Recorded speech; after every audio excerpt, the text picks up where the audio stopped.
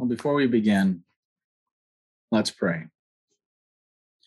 Gracious and loving God, we pray that only your word be spoken, only your word heard, and only your word lived. We pray this in the name of Jesus Christ, the Lord. Amen. Well, today we heard one of the most famous passages in all of Scripture, the passage in Corinthians on love. And one of the reasons it's so famous is because it's a classic at any wedding. I mean, the passage is beautiful and it talks about love. And Paul is super poetic in this chapter. If you've read much of Paul, you know that that is not true of him usually. Yet here, he writes so beautifully on love. This passage is also really famous because it's not really Christian-y. You know, if you read it on its own, it's just beautiful literature, and that's why it's often used on occasions where lofty sentiments and beautiful literature are needed that don't have an overt Christian statement. But what we want to discuss today is that this text actually can't be understood unless it's placed in context. You see, Paul was writing to a church who had many gifts, but doesn't know how to love. And so what Paul is writing is about love in a church setting. And yet it has important implications for our lives everywhere. And that's why it's important for us to understand what Paul is saying. And, this really matters because, one of the biggest objections, over the years that I've spoken to non-Christians or people who are exploring faith and spirituality and Christianity, is that they object to the Christian faith. They object to Jesus because they can sort of think and recognize how often the church has failed to love.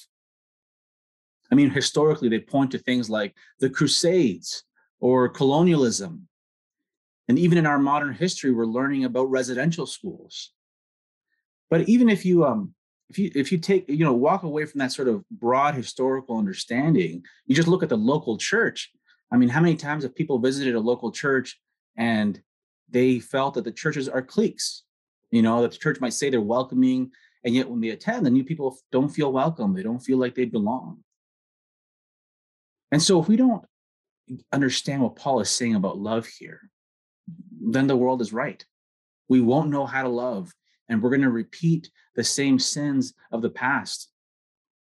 And what Paul warns us, the ultimate tragedy, is that we won't be known by God. And so that's why this matters. And that's why we're going to talk about it today. As I was preparing for this Sunday, I was reading on Thomas Merton, and he relates this story from his time at a boarding school where the chaplain of the school would often give a homily on this chapter of love. And this is how Thomas Merton describes his chaplain. He says that he was a tall, powerful, handsome man with graying at the temples and a big English chin and a broad, uncreased brow with sentences like, "I stand for fair play and good sportsmanship," written all over it. And to Merton's chaplain, love was equated with being a gentleman. So in other words, love meant good sportsmanship, cricket, the decent thing, wearing the right kind of clothes, using the proper spoon, not being a cad or a bounder. And what his chaplain would say is that one might go through the whole chapter of St. Paul and simply substitute the word gentleman for love wherever it occurred. So you could read the passage and you'd read it, "A gentleman is patient, a gentleman is kind, a gentleman envieth not, dealeth not perversely, is not puffed up, a gentleman never falleth away." And so Thomas Merton, reflecting on that homily, on his teaching from the chaplain, this is what he writes.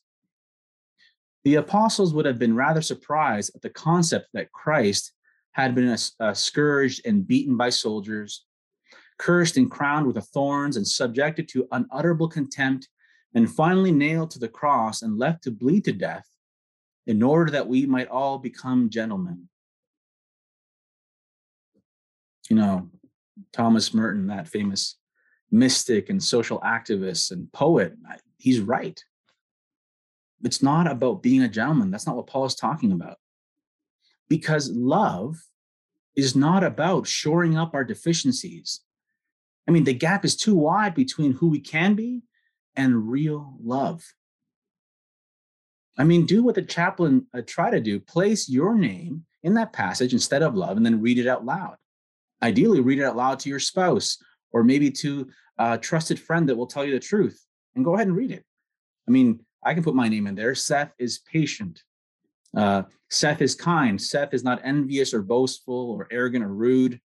Seth does not insist on his own way. Seth is not irritable or resentful. I can feel my wife rolling her eyes because that's not me. I mean, I know that. Listen, if you do that, if you're honest, you're going to cringe because we know that all those beautiful, lofty statements don't define us. That's not who we actually are. We're human. Our capacities have limits, and if we were to be held to this standard, we wouldn't be considered loving. But if you place the name of Jesus in that list, suddenly it works, right? Suddenly it makes sense. You know, Jesus is patient. Jesus is kind. Jesus is not envious or boastful or arrogant or rude. I mean, you read the whole thing with Jesus there, it works because the love Paul is talking about is the love found in Jesus. You know, in 1 John chapter 4, the beloved apostle, Jesus' best friend, tells us what love is. And this is what he writes. This is love. Not that we loved God, but that he loved us, and he sent his son as an atoning sacrifice for our sins. Love is Jesus dying on the cross. And that is so wildly different from what we can do, right? Jesus' love isn't like our love, but more intense. It's not like we're hot sauce and then Jesus is spicier hot sauce. It's radically different. It's of a different order than human love. You know, Archbishop Rowan Williams puts it like this. It's a matter of the world around us being a place where love is conditional. Human love is conditional, right? I love you if you share my likes. I love you if you share my values, my politics. I love you if you're like me. That's human love. It's conditional. But the love of God is so incredibly different from what we think of as love because Jesus on the cross means that God's love is a love that perseveres when it's not returned, is a love that is extravagantly poured out on the unlovable. And in case you're wondering, the unlovable is us. I mean, think about this. God exists in eternal and unapproachable light, so vastly different from our world. And yet, having made our world, God loves it. God loves us without reserve, without condition.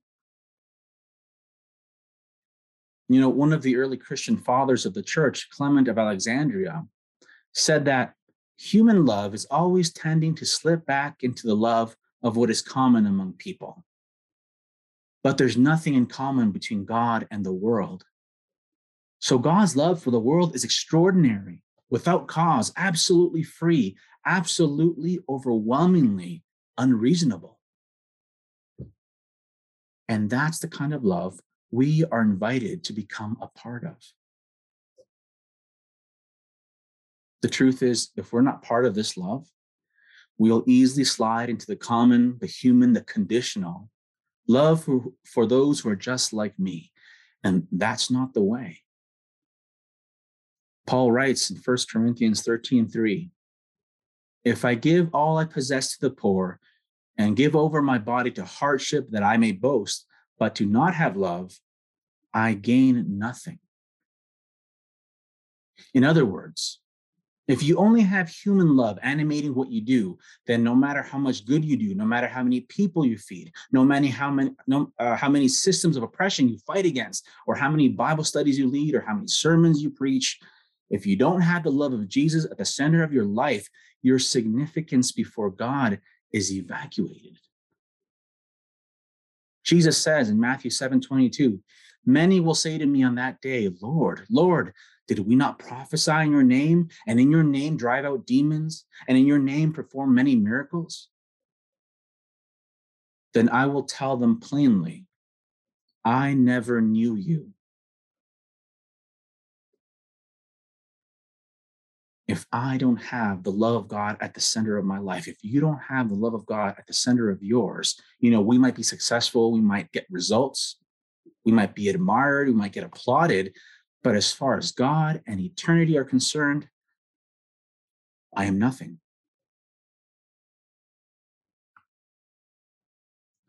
That's the message. Now, depending on where you are on your spiritual journey, Jesus defining love makes sense, right? Or you're not really feeling what Paul is sharing, you're not feeling what I'm sharing. Or maybe you're somewhere in between, and I get that. Jesus setting the terms of engagement can be unsettling. We saw that in our gospel reading today. Jesus shows up to teach at his hometown synagogue, and everyone's excited to hear from Jesus. From John's gospel, we know that Jesus had been doing miracles for a year before he returned to his hometown. And so they hear him read from that famous passage in Isaiah, and they hear him say that those promises are being fulfilled right there in front of them.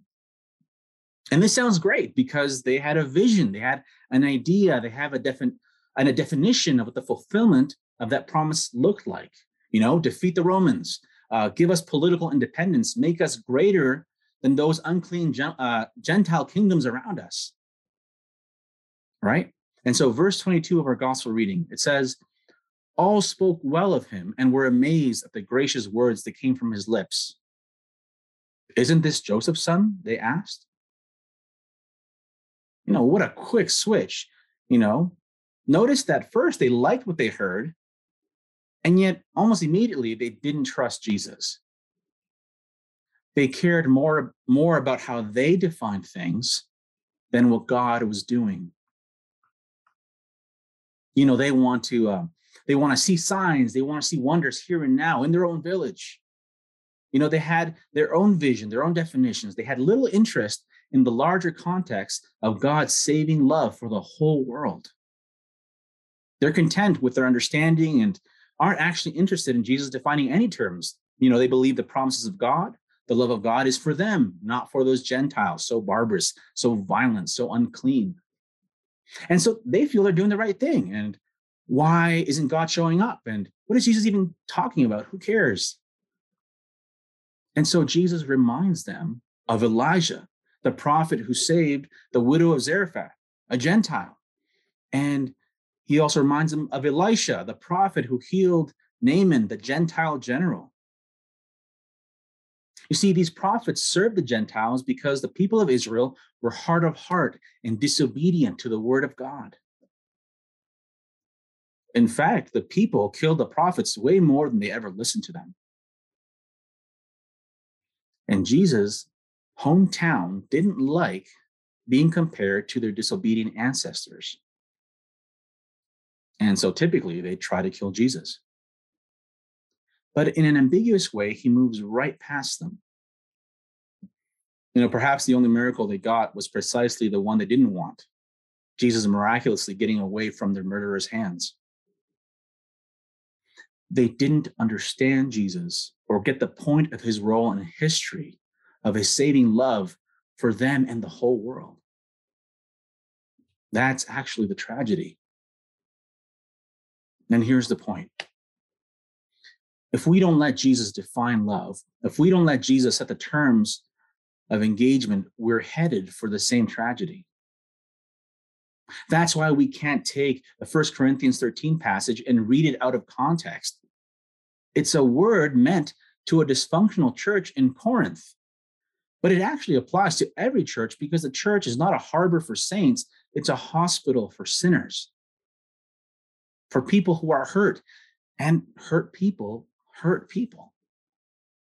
That's why St. Paul paints a picture of the person who is moved and filled with the love of God. By doing that, he throws into relief the self-centeredness of much Corinthian and modern church life. Only the love of God keeps us in a deep experience of his complete acceptance of us as we are. And only in that safe embrace of the love of God can enable us to face up to our self-centeredness and then renounce it. In the love of God, there is no place for asserting our rights, despising our gifts, envying our brothers and sisters, or treating them insensitively. The love of God in Jesus turns us towards the needs and interests of others. And there is no local church anywhere which does not need the love of Jesus for this very basic purpose. It's not human love that is meant to animate us, but the love found in the life, the death, resurrection, and ascension of Jesus. Listen, if you're hearing this talk and you still feel that the love you've been working with is, it's good enough. If you still feel that, the first words of verse 8 should dispel that notion. Paul says, love never fails. The Greek word for fails, pipto, literally means falls or collapses. This love never folds under pressure of the most intense and sustained kind, because this love didn't fail on the cross. This love, Jesus Christ, forgave as he was being murdered. And this love continues through death into eternity. This is the love of God. In order to understand how much this matters, Paul highlights the three greatest gifts of that ancient church community: tongues, prophecy, knowledge. And each of these either become irrelevant or are swallowed up in the perfection of eternity. Verse 10, but when completeness comes, what is in part disappears. The temporal gives away to the everlasting. Verse 12, for now we see only a reflection as in a mirror, then we shall see face to face. Now I know in part, then I shall know fully, even as I am fully known. In church, if you have gifts, that's wonderful. The fact that we have gifts are wonderful, but all of them are a partial revelation into the nature and purposes of God. So every gift is valuable, but the heartbeat of our relationship with God is that he knows us, not vice versa. What matters is that we are made to be known to God in the love of Jesus. And if we are found in the love of Jesus, then one day we shall also know him as we trust in the love of God revealed in the cross of Christ. If we trust that his death on the cross is a gift for us, a gift of love and life for the whole world, that all should turn to him in repentance and faith, then we will be found in his love forever, because his love never fails. Let's pray. Gracious and loving God, we praise you and we thank you for your many blessings, and we thank you for how much you love us. And God, we pray that as we consider your word and learn to what love actually means, I pray that we may take your definition of love and put that at the center of our hearts, that we may let go of modern and common human notions of a conditional love, and that love that you grant us and that you give us may be a fountain of love for those around us and our family, our friends, our very community. We pray this in the name of Jesus Christ, our Lord. Amen.